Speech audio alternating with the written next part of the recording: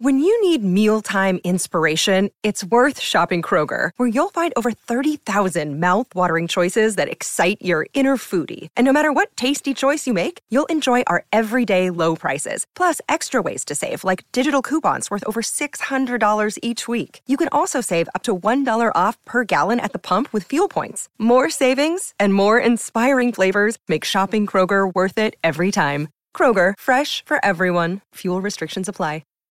Check out our new NBA show, Beyond the Arc, part of the CBS Sports Podcast Network, where you can find me, John Gonzalez, NBA insider Bill Ryder, and Ashley Nicole Moss 5 days a week talking all things NBA. Whether you're looking for insightful discussions, upbeat commentary, breaking news, interviews, or coverage of all the biggest stories in the NBA, our new show is the place to be 5 days a week.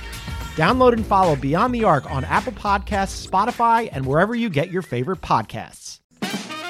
It's the Late Show Pod Show with Stephen Colbert. Ladies and gentlemen, every night here on the show, we pride ourselves on giving you a whole lot of stuff. But sometimes there's too much stuff for the show hole.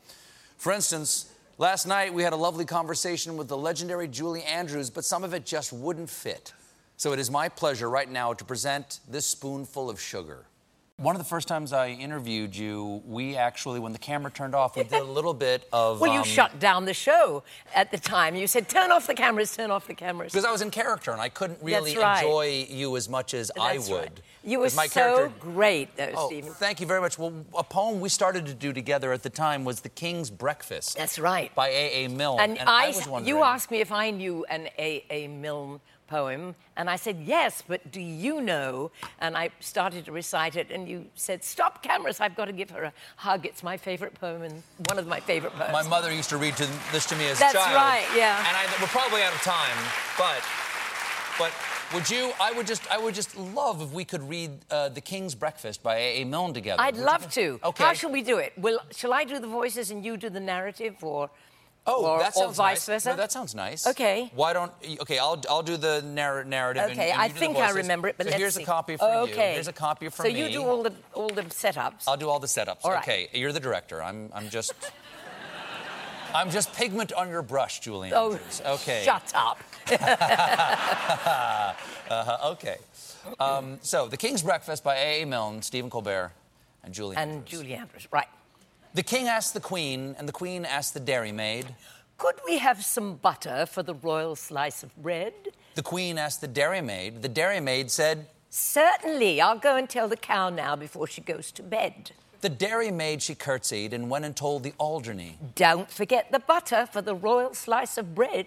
The Alderney said sleepily, you'd better tell His Majesty that many people nowadays like marmalade instead. The dairymaid said, fancy, and went to tell Her Majesty. She curtsied to the Queen. She turned a little red. Excuse me, Your Majesty, for taking of the liberty, but marmalade is tasty if it's very thickly spread. The Queen said, oh, and went to tell His Majesty. Talking of the butter for the royal slice of bread, many people think that marmalade is nicer. Would you like to try a little marmalade instead? The King said, bother. And then he said, oh, dearie me. The King sobbed, oh, dearie me. And went back to bed. Nobody, he whimpered, could call me a fussy man. I only wanted a little bit of butter for my bread. The Queen said, there. And went to the dairymaid. The dairymaid said, there. And went to the shed. The cow said, there, I didn't really mean it. Here's milk for his porringer and butter for his bread. The Queen took the butter and brought it to His Majesty. The King said, butter, eh? And bounced out of bed. Nobody, he said as he kissed her tenderly. Nobody, he said as he slid down the banisters. Nobody, my darling, could call me a fussy man. But I do like a little bit of butter with my bread. Bravo, you. Bravo. We finally I'll take made that, young lady. Thank you. You were terrific. Thank you. Thank you so much. That was such a delight. Thank you, Julie. We should put it down one day. The book Homework is available now. Julie Andrews, everybody. Up next, Jonathan Franzen tells a bedtime story. Check out our new NBA show, Beyond the Arc, part of the CBS Sports Podcast Network, where you can find me, John Gonzalez, NBA insider Bill Reiter, and Ashley Nicole Moss 5 days a week talking all things NBA. Whether you're looking for insightful discussions, upbeat commentary, breaking news, interviews, or coverage of all the biggest stories in the NBA, our new show is the place to be 5 days a week. Download and follow Beyond the Arc on Apple Podcasts, Spotify, and wherever you get your favorite podcasts.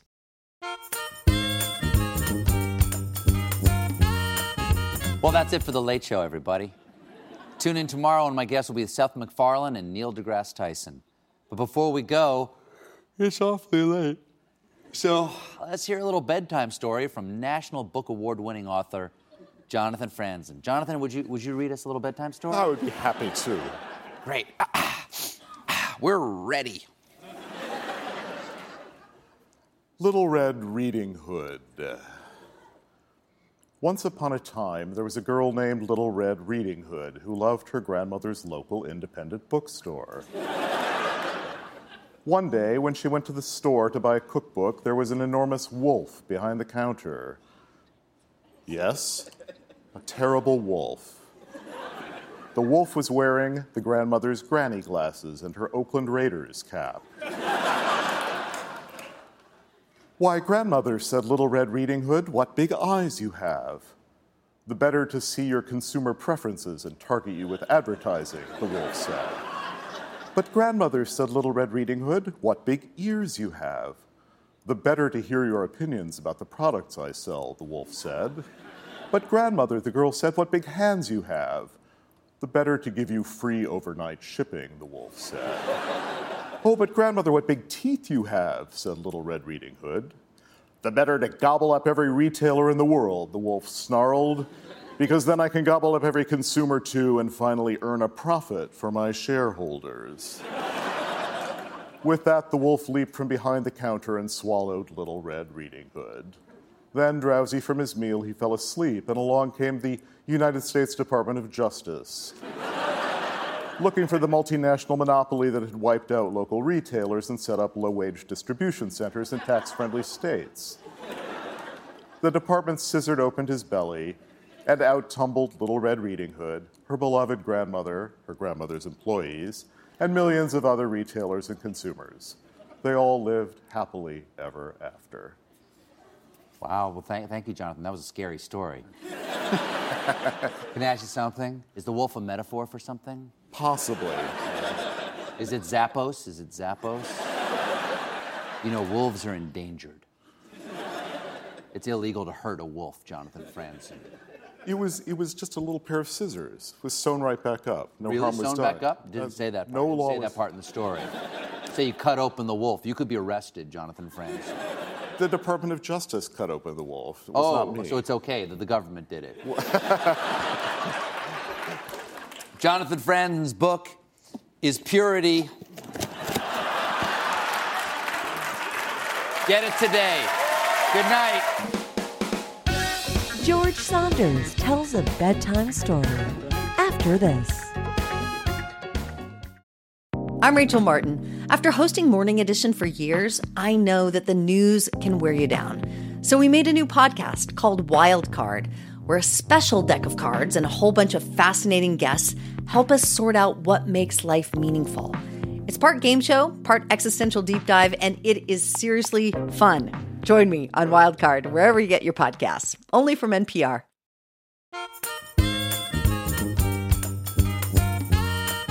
Well, that's it for The Late Show.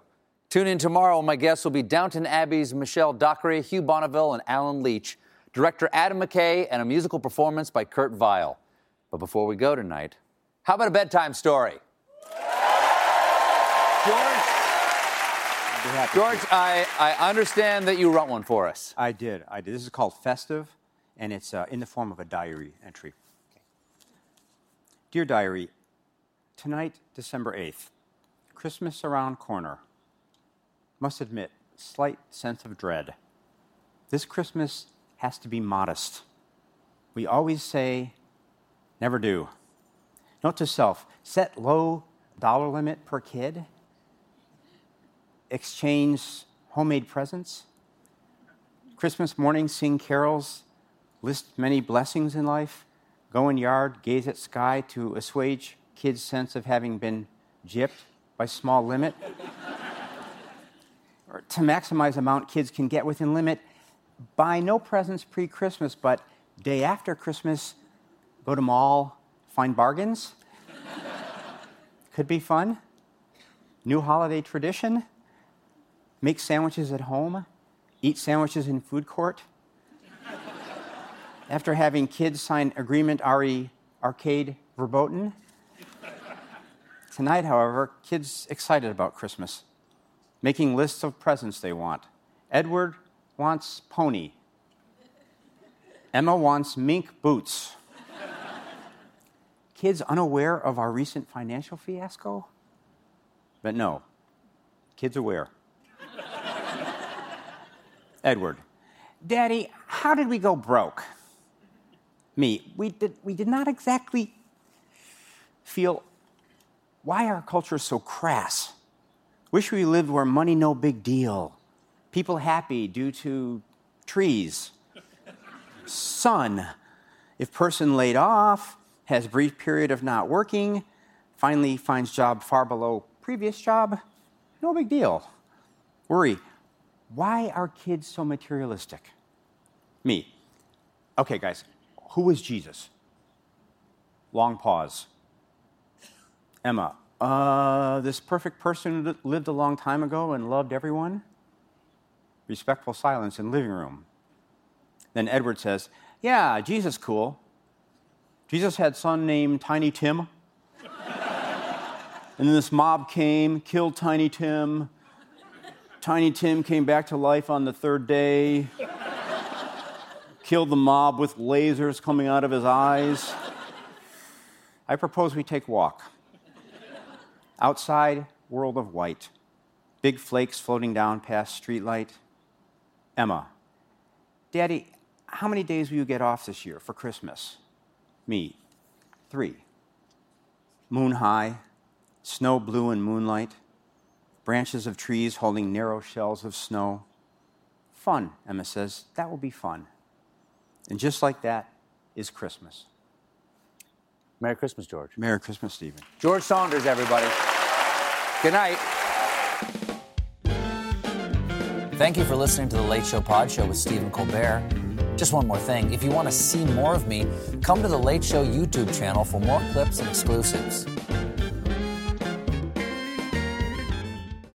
Check out our new NBA show, Beyond the Arc, part of the CBS Sports Podcast Network, where you can find me, John Gonzalez, NBA insider Bill Ryder, and Ashley Nicole Moss 5 days a week talking all things NBA. Whether you're looking for insightful discussions, upbeat commentary, breaking news, interviews, or coverage of all the biggest stories in the NBA, our new show is the place to be 5 days a week. Download and follow Beyond the Arc on Apple Podcasts, Spotify, and wherever you get your favorite podcasts. Hey everyone, it's David Duchovny. Do you ever feel like a failure? Trust me, I get it. Hell, I've spent my whole life almost feeling like a failure. It's appropriate though, because on Fail Better, my new podcast with Lemonada Media, exploring the world of failure, how it holds us back, propels us forward, and ultimately shapes our lives is the whole point. Each week I'll chat with artists, athletes, actors, and experts about how our perceived failures have actually been our biggest catalysts for growth, revelation, and even healing. Through these conversations, I hope we can learn how to embrace the opportunity of failure and fail better together. Fail Better is out on May 7th, wherever you get your podcasts.